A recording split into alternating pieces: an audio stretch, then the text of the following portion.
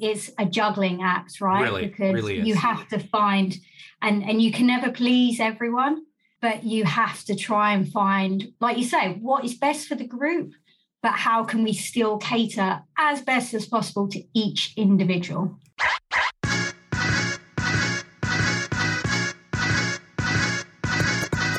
Hello and welcome to the Physical Preparation Podcast. I'm your host, Mike Robertson, and I'll be joined on the line later today by Joe Club.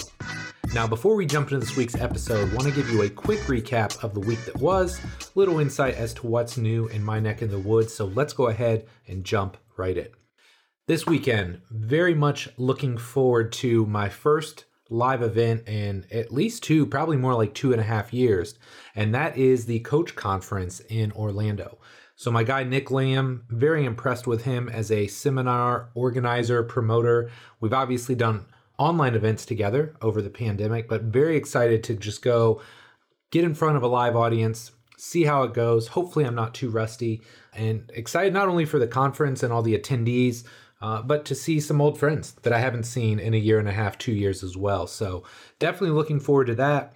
The kids are pretty entrenched in their winter sports right now. Kate is playing basketball. Got a win this weekend. Really fun working with those guys, teaching them the game.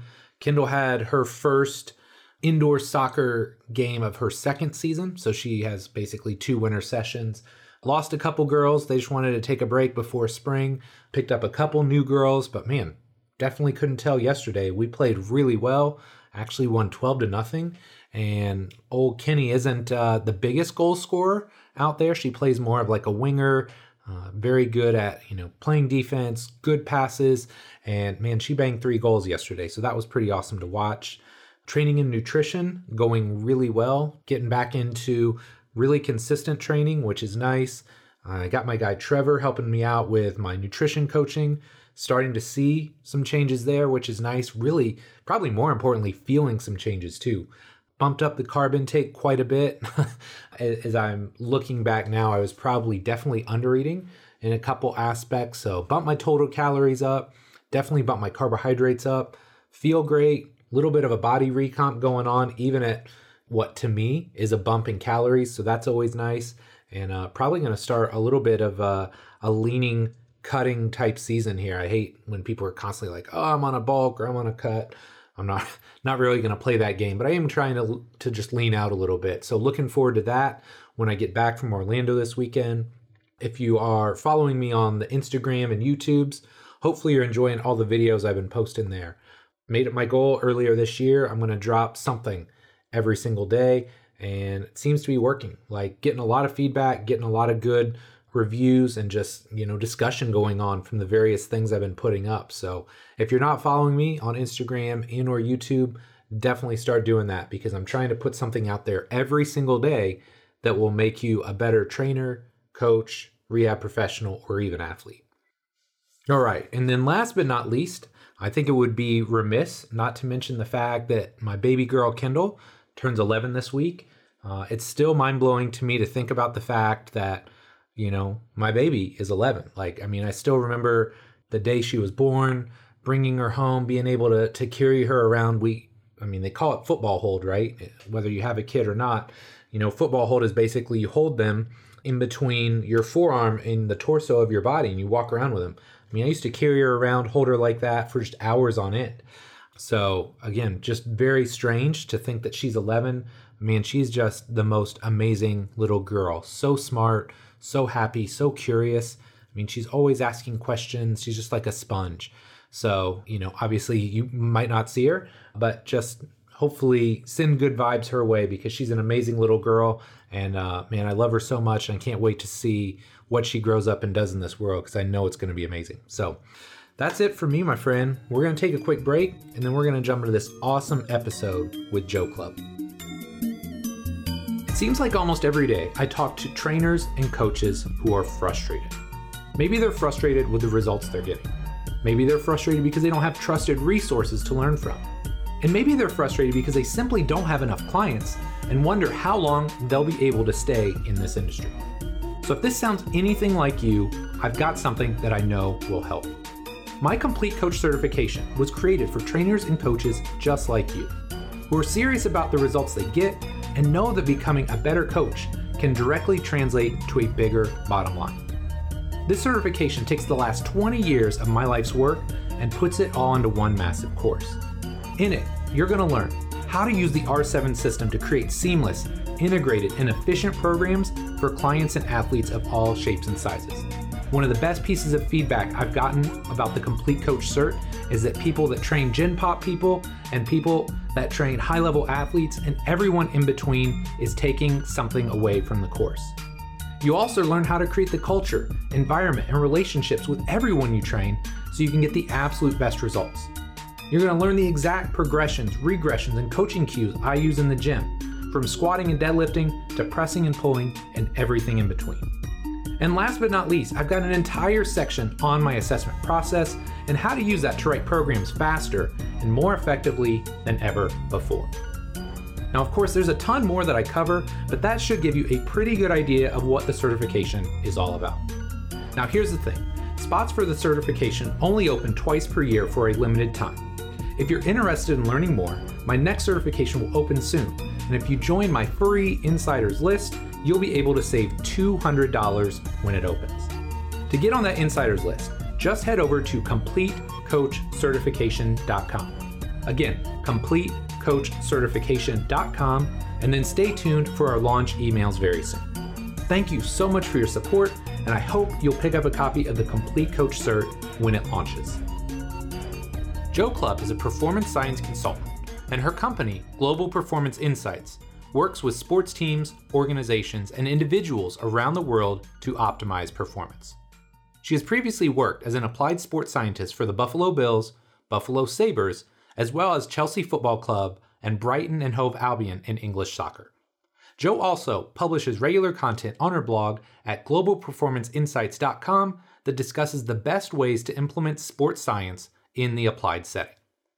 In this show, Jo and I take a candid look at sports science, but we start by talking about her unique path that took her through 3 different professional sports on 2 different continents.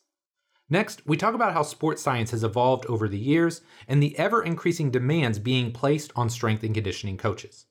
We talk about how to make sports science more user-friendly and ultimately something that benefits both the players and the coaches. And last but not least, we talk about the value of having coaches and consultants outside of big organizations to work as sounding boards. This was a really fun chat, and I think you're going to love it. But enough for me, let's do this.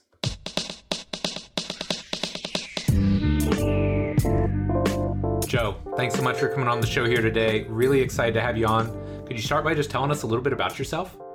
Yeah, thank you, Mike. So, like I'm sure most of your listeners, I am a massive sports fan, first and foremost. So tried every sport growing up, but unfortunately couldn't master any of them.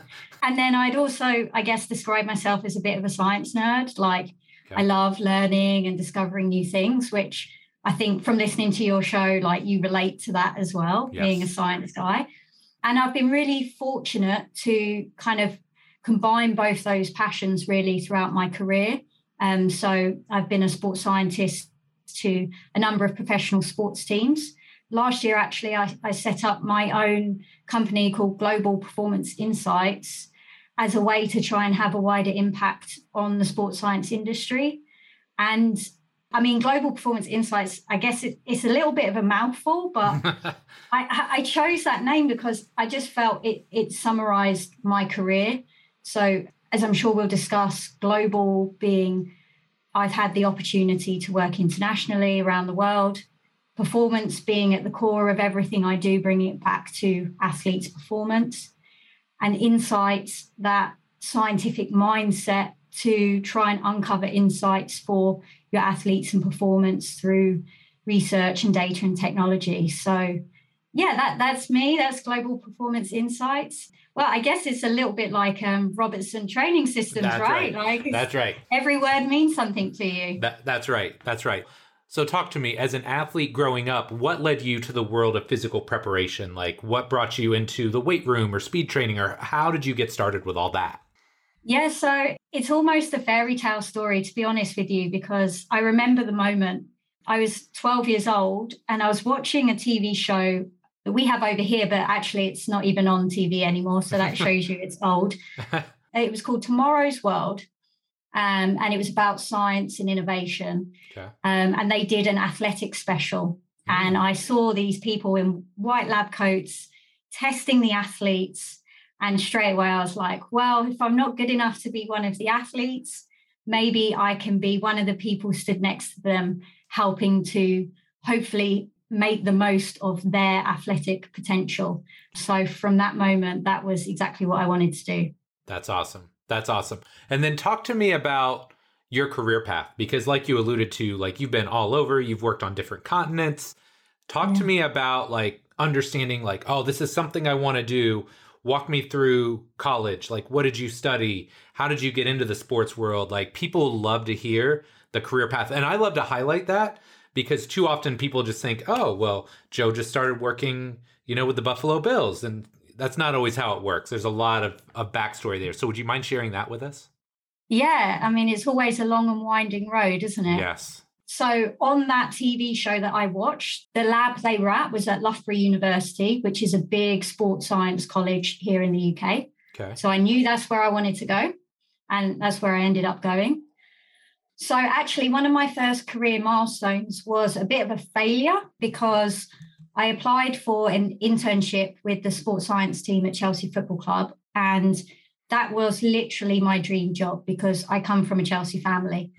And I interviewed for it and I didn't get it. And I was devastated. But I went back to university, graduated kind of as normal, and then was going to go off traveling the world. And out of the blue, got contacted by Chelsea and asked to come and do the internship that year. And so that was obviously an incredible experience. And at the end of my internship, they offered me a full-time role.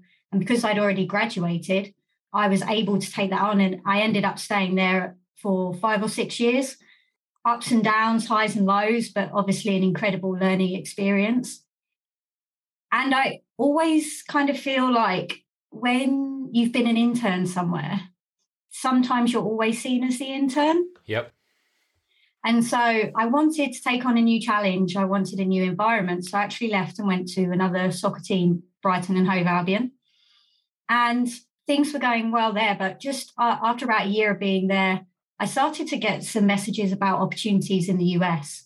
And again, that was kind of in part due to my networking that I'd just done throughout my career. I'd done online distance learning masters with an Australian university. And so I'd kind of expanded my network that way. And one of the people who recommended me for the role, they got asked for recommendations by someone in Buffalo, and they put me forward. And so, yeah, I'd never watched a game of ice hockey before. Didn't know where Buffalo was in the States, but what a great challenge. I mean, I had on my bucket list to work abroad and to work in different sports, so I couldn't turn it down. And yeah, spent a couple of years there. And then I'm sure you're aware, the owners own both the Bills and the Sabres. And so we started to get to know the Bills and started doing some projects for them. And then that turned into one season where I worked for both teams, which was Oh, wow. That was pretty intense. Yeah. Yeah.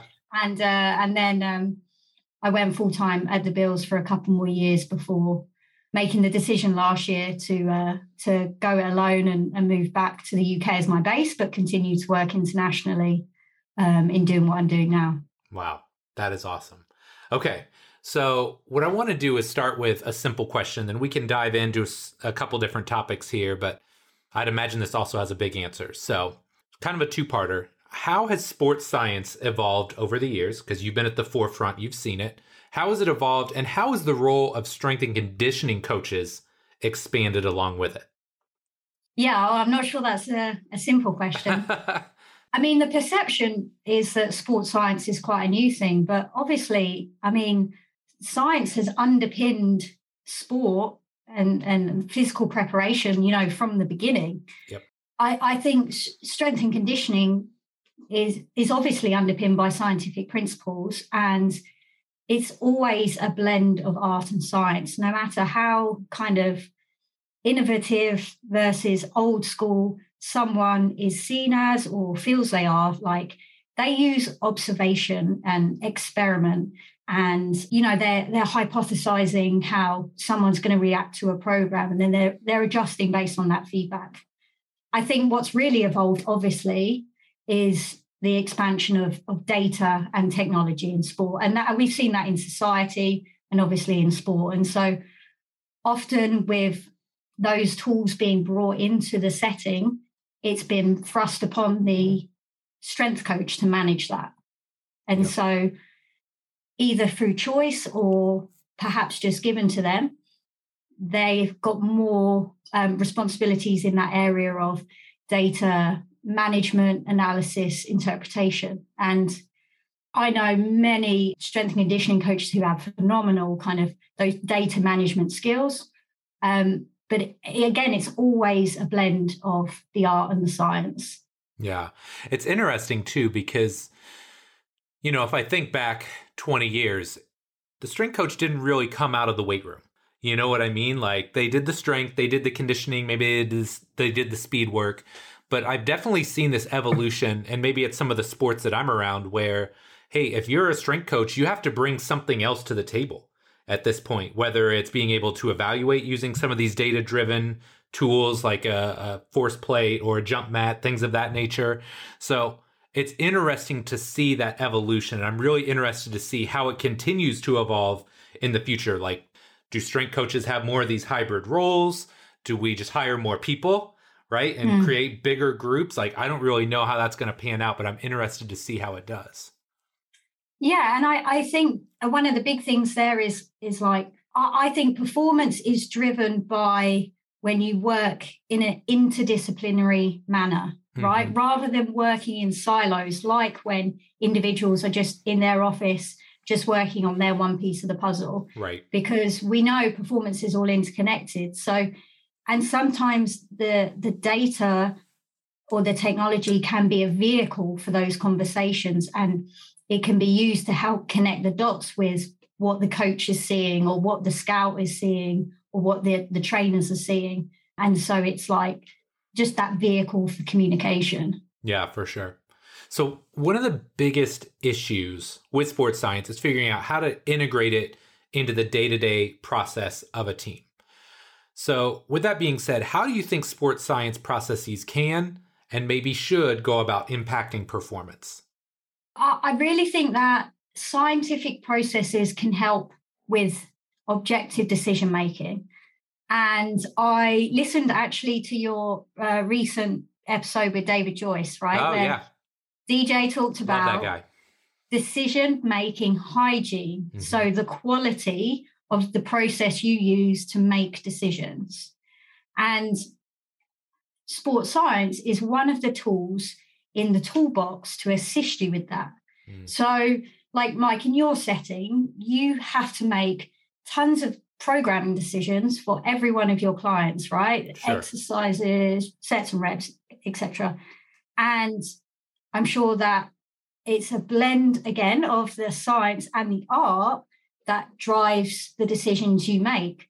Then in the kind of the team sport setting, that is like those decisions are multiplied, obviously, by however many athletes you're dealing with. I mean, obviously in football, you've got a roster of 90 guys, and in the colleges, they've got 120 guys. Yeah. But then on top of the physical preparation, there's all those other decisions around logistics and on-field training load and the facility design and all the pieces of the puzzle. And actually, one of my favorite roles with the Bills was trying to create evidence-based recommendations for the schedule. So when should we train? How long should we train? When should we have rest days? What time should we start in the morning? What time should we end? How long should our meetings be? How long do we need for lunch? Like, when should we travel to this game? Should we try and change our body clocks or should we not? Should we travel back after the game or should we sleep? And like I wrote a blog about that, optimizing your calendar piece, because I think it's such a fascinating puzzle. And I believe it was an area that sports science had an impact on performance and where it should have an impact on performance. Okay, so talk to me. How on earth do you do that? Because like one of the issues that I run into is let's say you have client A at this point in time and you put them through a program and, a month later you have a result. Well, good, bad, or indifferent, you have that result, but you can't go back in time to where that person was and determine, oh, well, how did that work if I try a different program? So how do you figure out like what are best practices, right? Like how do you even go about tackling something like that? Well, yeah, and all of these constructs, right, are complex. So Right. It's intertwined. And you're right, you can never say A caused B. Right. We can look into what is the latest science telling us? What is the research telling us in terms of travel fatigue, jet lag, training loads, recovery? We can think about that in the context of our environment, the sport we're in, but even just the playing group. Right. And actually think about, if we have this schedule for the day, okay, what's that going to look like for this player versus this player? The first Absolutely. player off the field versus the last player off the field, who always stays and does tons of extra. But then we always made a point of reviewing after the event, and even just jotting down ideas. How did we think that went? What worked? What didn't? And sometimes you don't want to do that. You don't want to spend the time doing that.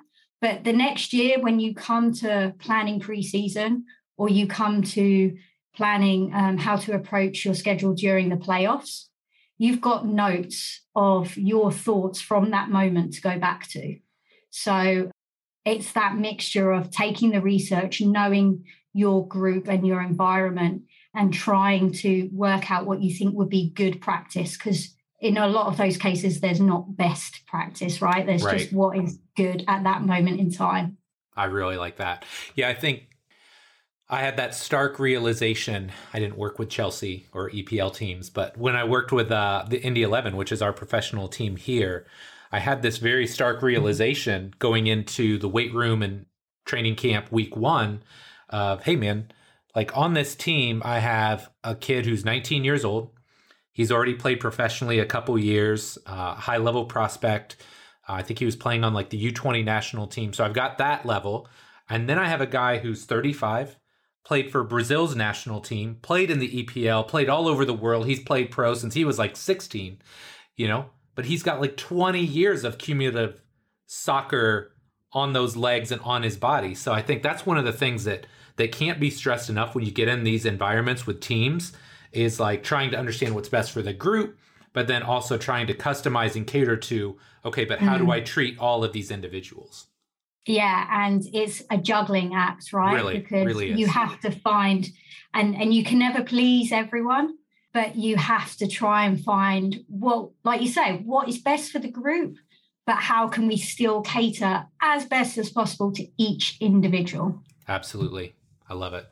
Okay, so I think one of the biggest barriers to entry into the world of sports science is this fear of unnecessary complexity, or maybe adding things that don't become useful, or they're not valuable, or you're just inundated with so much data you don't know what to do with it. So with that being said, how does somebody like you take concepts like training load, recovery, performance testing, and make it simple and more streamlined so that we can get more people doing it? Yeah, that's definitely one of the biggest challenges we face. I think in the face of key stakeholders, I try to be like a swan. So if I'm speaking to management, to coaching, to athletes, obviously, then I am confident and communicating like I'm gliding calmly and simply across the water. Mm-hmm. But underneath that water, in my brain, are thoughts frantically swimming around about the complexity of all of those things you mentioned. Yep. And I think as practitioners, we need to appreciate the complexity. We need to respect it. But those key stakeholders, they don't need to know. They don't need to know the complexity of training load and everything that's going on underneath. They need to know what they need to know. So it's up to me to meet them where they are, to speak to them in their language, to find out what their biggest problems are and how my information or research might be able to assist them. So like if we think back to those decision examples we just talked about, how can I assist each individual with the decisions they have to make? And then, of course, I've got to do the work to adapt my approach for each of those individuals. So I've worked with coaches who want a 4-page report with graphs and data explaining how I came to a recommendation.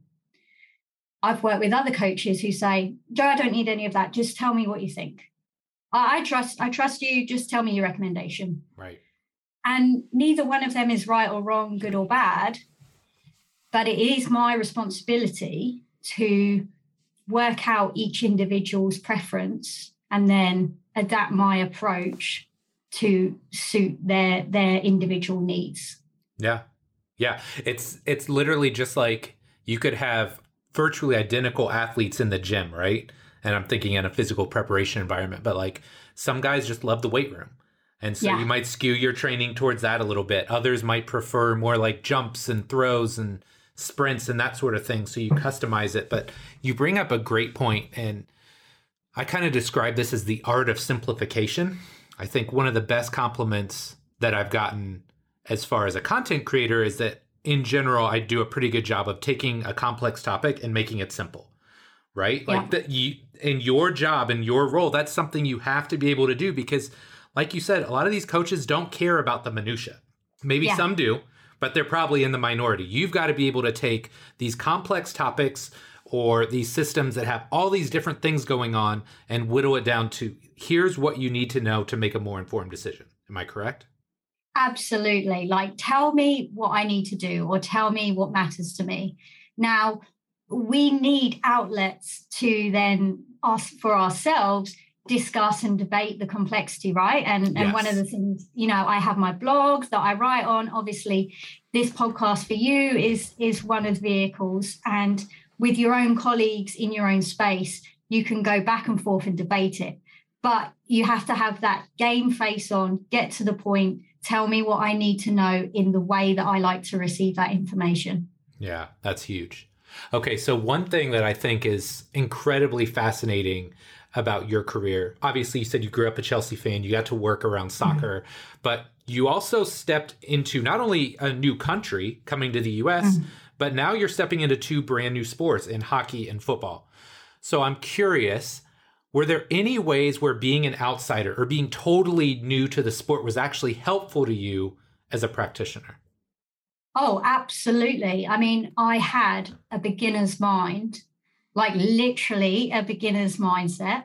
I had zero prior knowledge and I had none of the biases that come from being ingrained or even being around the sport for a little bit of time. So I came with, fresh perspectives and I brought lessons from other sports. And, that is exactly why diversity, whether it is both diversity in people's backgrounds, but then also diversity of thought, can be so beneficial to any environment outside of sport and, physical preparation. That diversity of ideas is really important. Now, that said, that doesn't mean I didn't have any biases, because actually then I had my biases from my experiences in soccer. And again, like stepping into hockey and trying to translate research from soccer and rugby and Australian football, well, suddenly you're on ice. So that changes completely. Mm-hmm. And I can think of another example that is always stuck in my mind was that one of the first responsibilities I was given with the Sabres was skin fold assessment, so body composition. Mm-hmm. And I remember seeing this athlete come over to me, obviously top off, and thinking, wow, he's got a real beer belly. To be honest with you, I thought, oh, he's got a bit of a gut. And then when I came to measure the abdominal area, he was really lean. And then I realized it's because of his pelvis being tilted and how his body was adapted to a lifetime of skating, that he was just a different shape to what I was used to. And that really, like, the penny dropped that I'd mostly worked with a particular homogenous group in soccer. Yep. And now I was working with a different population. So I might not have had the hockey biases, but I also had to set aside some of the, soccer biases that I had. That's really interesting. So I want to just tangent here just for a second, because I think this is great. So often people assume, well, I haven't been around this sport, therefore I can't be successful in that sport. And this happened to me, not only in soccer, but even probably more specifically when I did some combine training years ago. I had no experience in it. I knew the tests. And so I had a couple of people ask me to do it. So I dove in kind of with that beginner's mind approach and like, hey, I'm just going to, okay, what are the tests? How can I reverse engineer this to give these people the best chance for success? So I took my approach and then also went back and got to talk to guys like Nick Winkelman, Lauren Landau. They gave me their time, explained some of the things. So I got some of the nuance there that I wouldn't have understood, right? Because I hadn't been in it. But I think that is such a great learning tool for young coaches. So don't be afraid to step out of your comfort zone. I think you can learn a ton there. But I think one thing that is very important that you can't replicate until you're in a sport is understanding the culture. Sometimes the language, like the lingo, there's that element of it that takes time. But I think too often people are scared to step out of their comfort zone and go into a different sport when hey, that could be an advantage, because a lot of times people appreciate, hey, look, I'm not like just a soccer guy or a basketball guy or whatever. Help me understand that. And a lot of times if you're around the right team and the right athletes, they love that. They want to teach you their game. Yeah, absolutely. But I think going in with that humility, acknowledging where you're at and showing that you want to listen and you want to learn, you have 2 ears and 1 mouth for a reason. And that's so even more important when you go into a new environment, but then also a new sport. And so I would sit with, I remember the equipment guy had been with the team since the team's inception. Mm-hmm. So he'd worked every season. Wow. And he'd worked with every athlete. So, he was obviously understandably tentative about foreigners coming into the sport that didn't know the sport. But I took the time to sit with him and ask questions and learn exactly, like you said, about the culture and try and pick up as much as I could. Yeah, I love that. And there's another point in there. You mentioned it. I think I mentioned it, asking questions. Such an important piece. Even if you've been around the sport, I've been around basketball in some way, shape, or form my whole life. But these guys are the best of the best that I get to work with. So man, I'm always going to be asking questions. What do you think about this? What did you see? Just having, like you said, that humility and having that curious beginner's mind where you're constantly asking questions and trying to learn, I think is so valuable as a coach. Yeah. And I think that ties in with what we were saying earlier about the individuality, right? So, and we know it, you come out of college or courses and you want to apply what you've learned in the textbook, but every individual is different. And particularly those veterans, tell me what your recovery routine is. Tell me what makes you feel good. Tell me your experiences of sports science elsewhere, and tell me what's worked for you and what hasn't. So, yeah, and that's true, isn't it, for all settings, be it whether it's team sport, whether it's, your local kids team, whether it's a private facility. I mean, that applies to all of us. Yeah. And I've had numerous sports scientists on the show over the years. And it's one of these things, they don't talk about this in probably the coursework and the textbooks, but hey, these relationships, creating this buy-in, building friendships with these athletes is one of the best ways you can get them to buy into what you're doing and get them to, do the testing and fill in the recovery trackers, all the stuff that you need them to do. If you've got a strong bond and relationship, it's that much easier to get them to do that stuff. Absolutely. Couldn't agree more. Love it. Okay. So in our email exchange leading up to this show, you mentioned that both teams and individuals can benefit from having an external sounding board. So maybe somebody outside of the organization. So I'd love for you to kind of expand on that a little bit. What did you mean when you said having this external sounding board is valuable?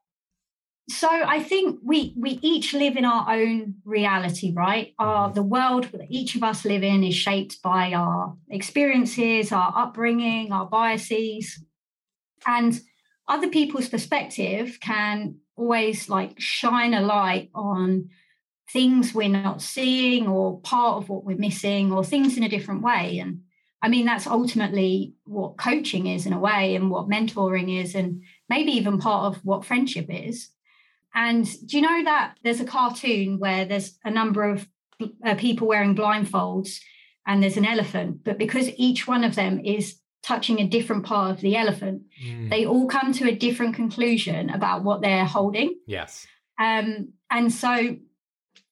I think that experience is like really exaggerated in the sporting environment because it's such a demanding environment. It's hard to take a step back. You are on that hamster wheel and you barely get off of it. And obviously, like right now, it's around NFL playoffs, Super Bowl time, and you are exhausted from the grind of the season, but you've got to go again. Right. And you've got to focus on nothing but the team winning at the weekend. So you're in that place, you're in that mindset. And so for me, that I describe myself now to a lot of people as an external teammate. I'm a teammate because I am supporting you, and also because I understand the environment that you're in. I understand the pressures, the politics, the demands, but I'm external to that stress and that treadmill, that hamster wheel. And so that's the sounding board I am trying to provide. And, people use it in different ways. I have people I work with where I create, research summaries and reviews on a problem or question that they pose to me based on what they're facing, what's most relevant to them. Mm-hmm. And then I have other people that I work with in terms of reviewing, coming in again as that external sound piece to review the processes, perhaps at the end of the season that they've been doing. And then others where it's supervising or mentoring some of their developing practitioners. So like, I really believe that all of us benefit from an external sounding board. Yep. And like I myself, I work with a coach and she's phenomenal. And I really appreciate the different perspectives that she gives me. I like that. One thing that I can tell I like about what you do is, I call it career ADD. I know it's not, but like being able to just like interact and work in so many different environments and different people, I feel like gives you this really broad experience. And I love your thought process being like an external sounding board, because in a lot of ways, I think of myself, I don't work in a team setting anymore. I think of myself as an external coach, right? So I'm like a support staff of the strength coach or a support staff of that player and that team. So I just like that perspective, because I think it also helps you feel like you're part of the team, but you're not like one of those people that's in the trenches every single day. Because look, that's a different mold and that's a different lifestyle. And like that doesn't work for everybody, or it doesn't work for everybody all the time. So. Yeah. And I think like I've grown so much as both a practitioner and as a person by having the opportunity to work in different environments, different sports, and a different country. Sure. And I appreciate that not everyone may be afforded such an opportunity. And sure. Maybe you do stay in a role for a long time in the same place, but there are ways you can still develop if that's the case. And one of those ways is like looking to other means to learn and other people to learn from. So I think that's part of it as well. Yeah. Do you know Dave Tenney? Yeah. Okay. So one of the things that always impressed me about Dave, and hopefully he hears this so he knows how infatuated I am with him. But one of the things I was always so impressed by was, I mean, he was with the Sounders. And so they would routinely play into November, sometimes December. He'd maybe have a 6-week off season. But Dave always found time in that off season to go somewhere else, Australia, somewhere, and hang out with somebody else that was like at his level or that he perceived to be at a higher level so he could learn from them, right? And that always impressed me about him. And I think that's something where don't ever become incestuous in your environment. Like, yes. Even if you guys are having amazing success, that's great. You got to get out and you got to see what other people are doing, because that doesn't mean you can't continue to grow and evolve. Yeah, and you never know where it's going to lead. Like, Yes. I don't agree with networking for the sake of just putting your name out there, making Right. sure someone knows who you are. Like, that's disingenuous. But like, as I mentioned earlier, going to Australia, or I did an online distance learning master's with Australia, but then I had to do a week or two there in person. People I met there were some of the people that ended up recommending me to go and work in America. I mean, I That's never awesome. would have expected that. Right. But again, you don't know where the network you create is going to lead you further down the line. So absolutely make connections and learn what you can from them now. Share what you know, because Yes. it's as much for their benefit as yours. And yeah, who knows where that might take you in the future. I love it. Okay. If you could alter the space-time continuum and give young Joe Clubb one piece of advice, what would it be? What would it be? I think one of the areas that's taught me a lot in kind of recent times actually is, and I'm by no means an expert on this topic, but reading a little bit around the Stoicism philosophy. Yep. It was introduced to me by my old colleague at the Bills, Will Greenberg. And I would say, particularly younger, I was more of a fiery red, a little bit more of a stressful individual who maybe didn't have that worldview of appreciating other people's own worldviews and own perspectives as much. Yep. And so I think both personally and professionally, that mentality of controlling what you can control, you can only control how you respond to things. I'm certainly not perfect at it, but I think, as I said, I do think it has benefited me as an individual and then also in my workplace. Any specific books that you like or authors in that regard?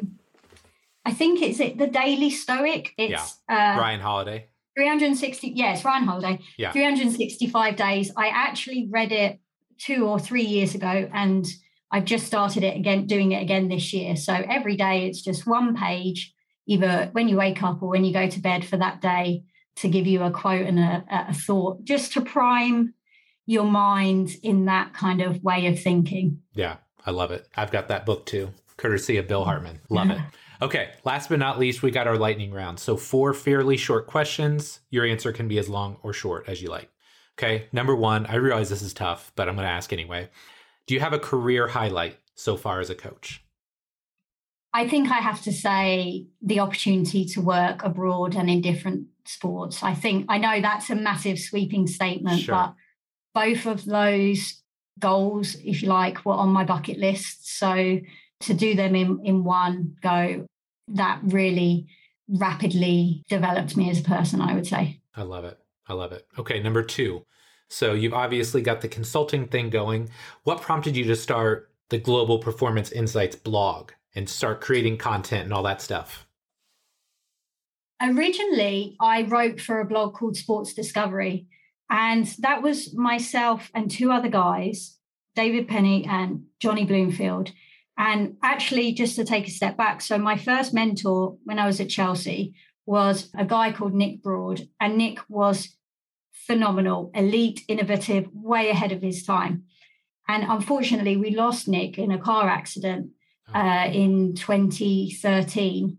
And we actually started writing the Sports Discovery blog about a year later as a way of kind of trying to do something in his memory and keep he was so innovative and he liked to share ideas and try new things. And it came from that idea.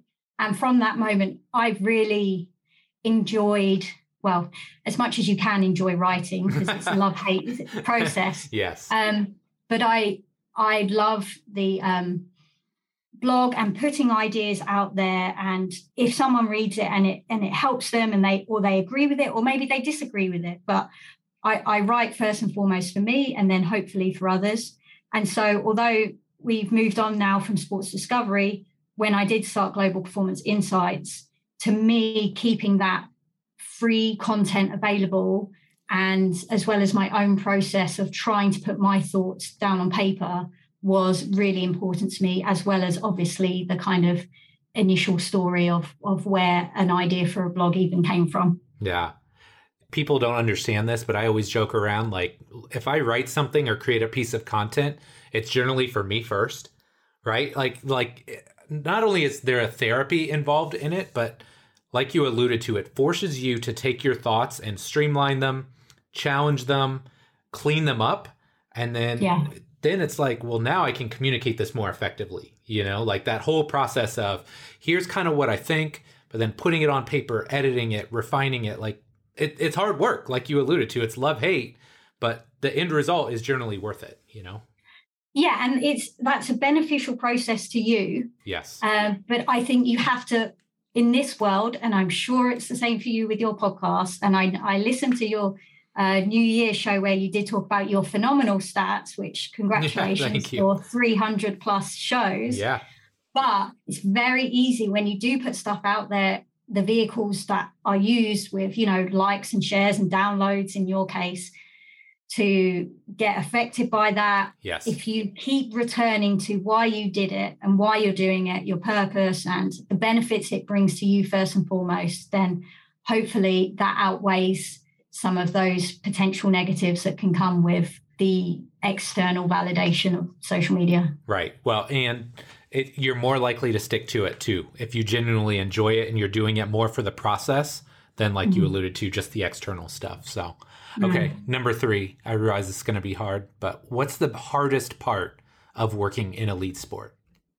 I think the hardest part is the sacrifices that you have to make on your, particularly in your personal life, in terms of the demands of 7-day week, long days, missing weddings and Christmases. I mean, this was the first proper Christmas that I got to celebrate fully, probably since university. Now, that being said, I mean, the sacrifices are for a reason. I mean, I've had phenomenal experiences, and so I do acknowledge what they have been for. So I think for younger practitioners, it's important to realize the demands and the things you might have to give up.